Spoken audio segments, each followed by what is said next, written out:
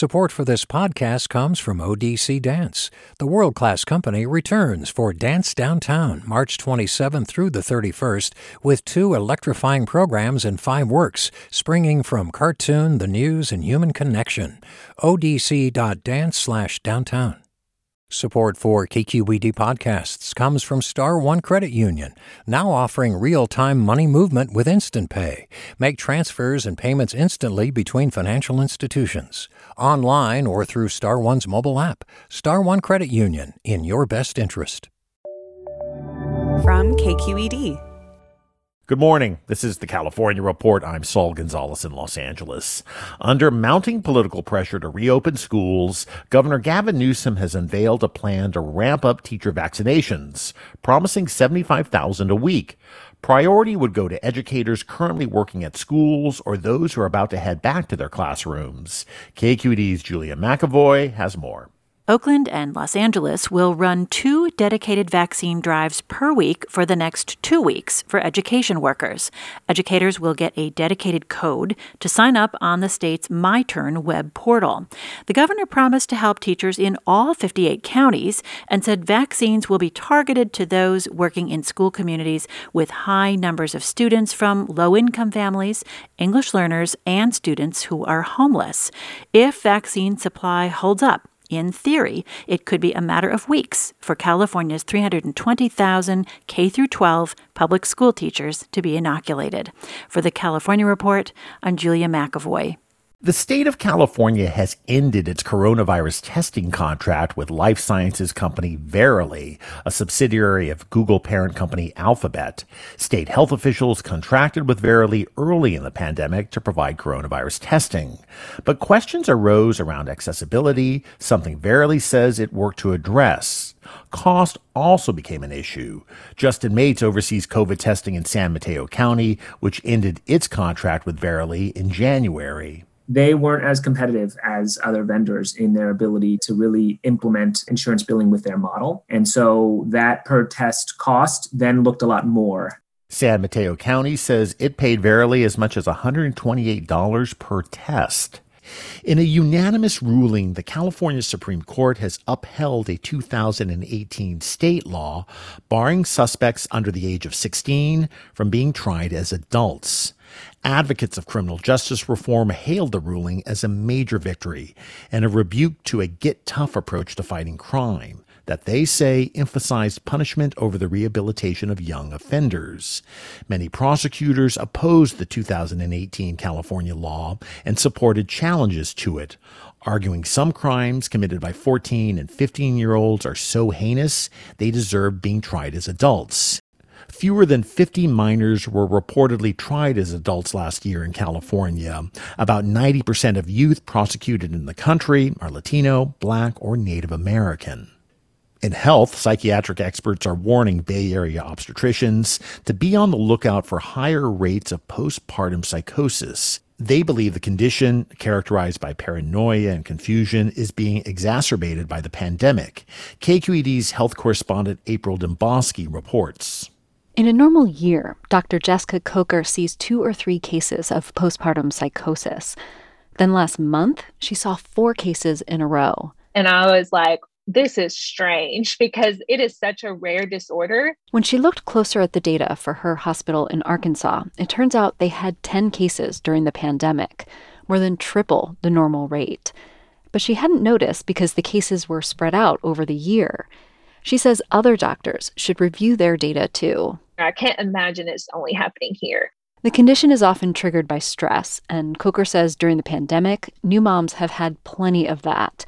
They've been so isolated and had so little help. Their families wouldn't come to their house because of COVID, and they didn't want people coming to their house because of COVID. At El Camino Hospital in San Jose, Dr. Nirmaljit Dhami has seen a spike in postpartum depression and anxiety. But she believes the full tidal wave has yet to hit because women are putting off care and most screening is being done through computer visits. They don't capture the finer nuances of a mental health presentation. They don't, generate the same level of trust and openness that an in-person visit does. With increased vaccinations, Dhami hopes obstetricians will soon go back to in-person checkups so they can catch postpartum mental illness early. For the California Report, I'm April Dembosky. Hi, I'm Tyler Foggett. Join me and my colleagues as we go beyond the headlines and deepen your understanding of the forces shaping our world today on The Political Scene, a newly updated podcast from The New Yorker.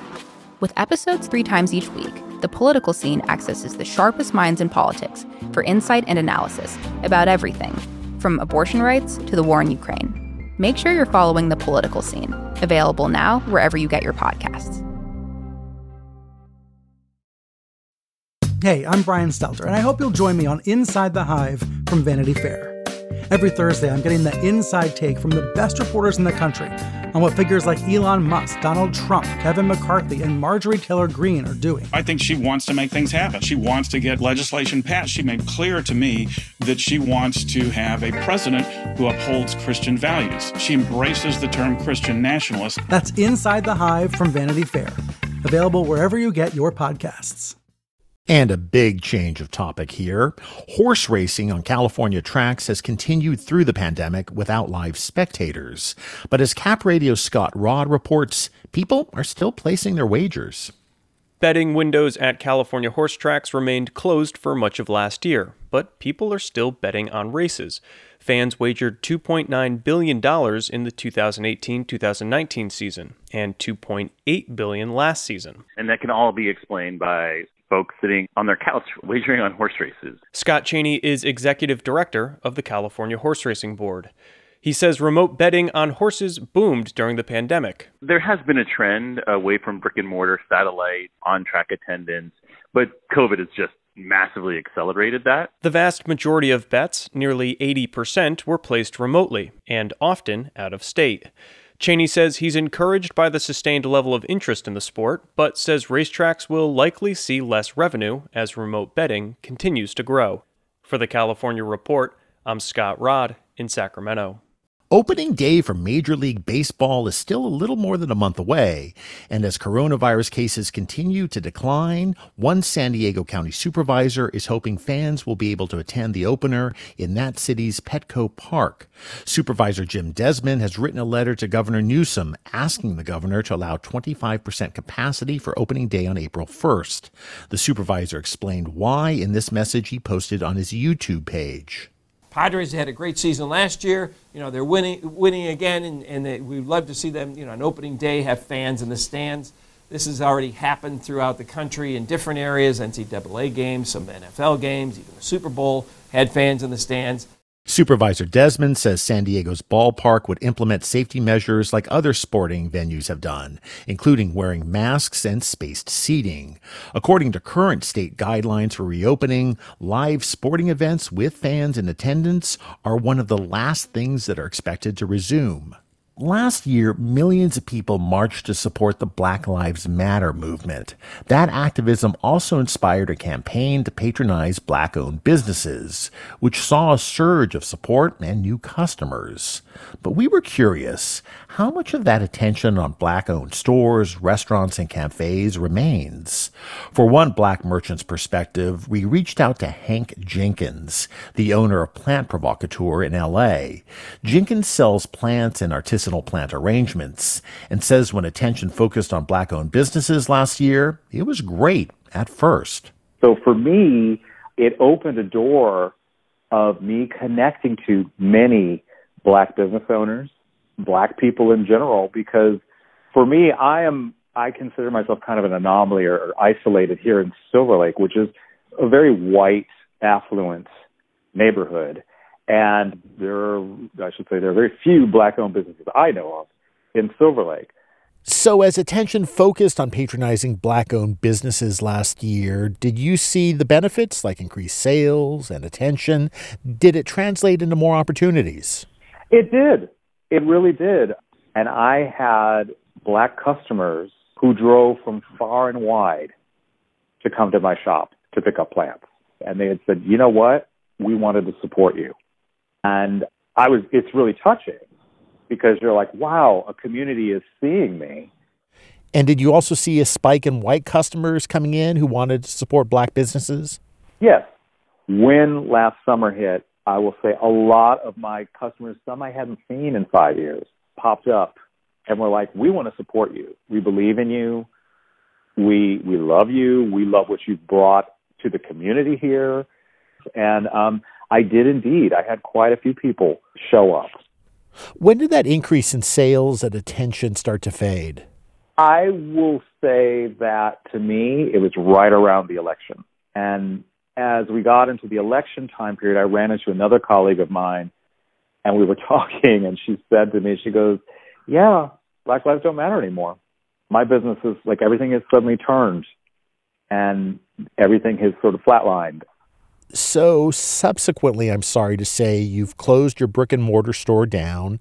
You've had to move sales online, and you're trying to get some sort of pandemic assistance or loan. Are you going to make it? That's a good question. I'm a realist.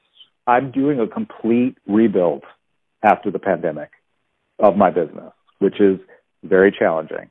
And I'm being hopeful, and I'm looking to the big buzzword of the past period has been diversify. I'm looking to diversify even more so, to reach more people with what I'm doing, and hopefully people will respond to that. Because what I do and my business is about wellness and plants and beauty and things that make people feel good. I want people to have that because it's hard enough trying to live in this world. So why not? If this is something that I love and I'm passionate about, why not share that with people? And as long as people respond to it, I will be here. Well, I hope there's always a market for beautiful plants. And Hank Jenkins, owner of the Plant Provocateur in Los Angeles, thanks for talking to us. I really appreciate it. Yeah, thank you. Thanks for having me on. I appreciate it as well. And now to a preview of our sister show, the California Reports Weekly Magazine.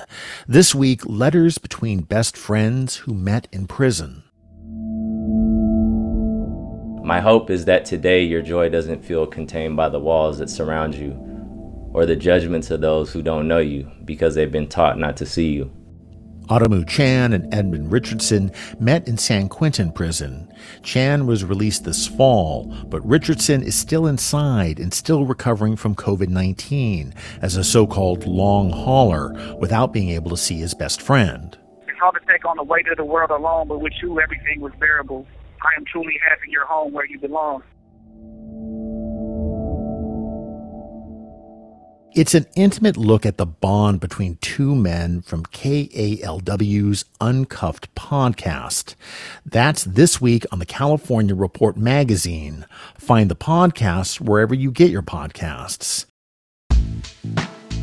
And that is the California Report for this Friday, February 26th. We're a production of KQED Public Radio. Our engineers are Katie McMurrin and Danny Bringer, with assistance from Seal Muller.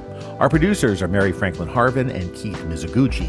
Our senior editor is Angela Corral. Our director of news is Vinnie Tong. Our executive editor is Ethan Lindsay. And our chief content officer is Holly Kernan. I'm Saul Gonzalez in Los Angeles. Thanks so much for listening, and have a great weekend. Support for the California Report comes from Personal Capital, offering professional-grade financial tools and objective advice from a fiduciary. PersonalCapital.com. Eric and Wendy Schmidt, whose philanthropy includes Schmidt Ocean Institute, working to advance the frontiers of ocean research, sharing the connection between life on land and life at sea with everyone, everywhere. And the James Irvine Foundation, committed to a California where all low-income workers have the power to advance economically. Learn more at irvine.org. Support for this podcast comes from San Francisco International Airport. Parking at SFO is easy when you book online. You can choose dates and times in advance and secure the best rates to make your departure stress-free. Learn more at flysfo.com/parking. Support for KQED podcasts comes from Star One Credit Union, now offering real-time money movement with Instant Pay. Make transfers and payments instantly between financial institutions, online or through Star One's mobile app. Star One Credit Union, in your best interest. Hey, Jon Favreau here. There's no shortage of political takes in 2024, but quantity doesn't cut it. We need a better conversation about the latest biggest election of our lives. On Pod Save America, me and my co-hosts cut through the noise to help you figure out what matters and how you can help. Every Tuesday, Wednesday, and Friday, Pod Save America is breaking down the political news that makes us laugh, cry, and snap our laptops in half. expensive year for laptops.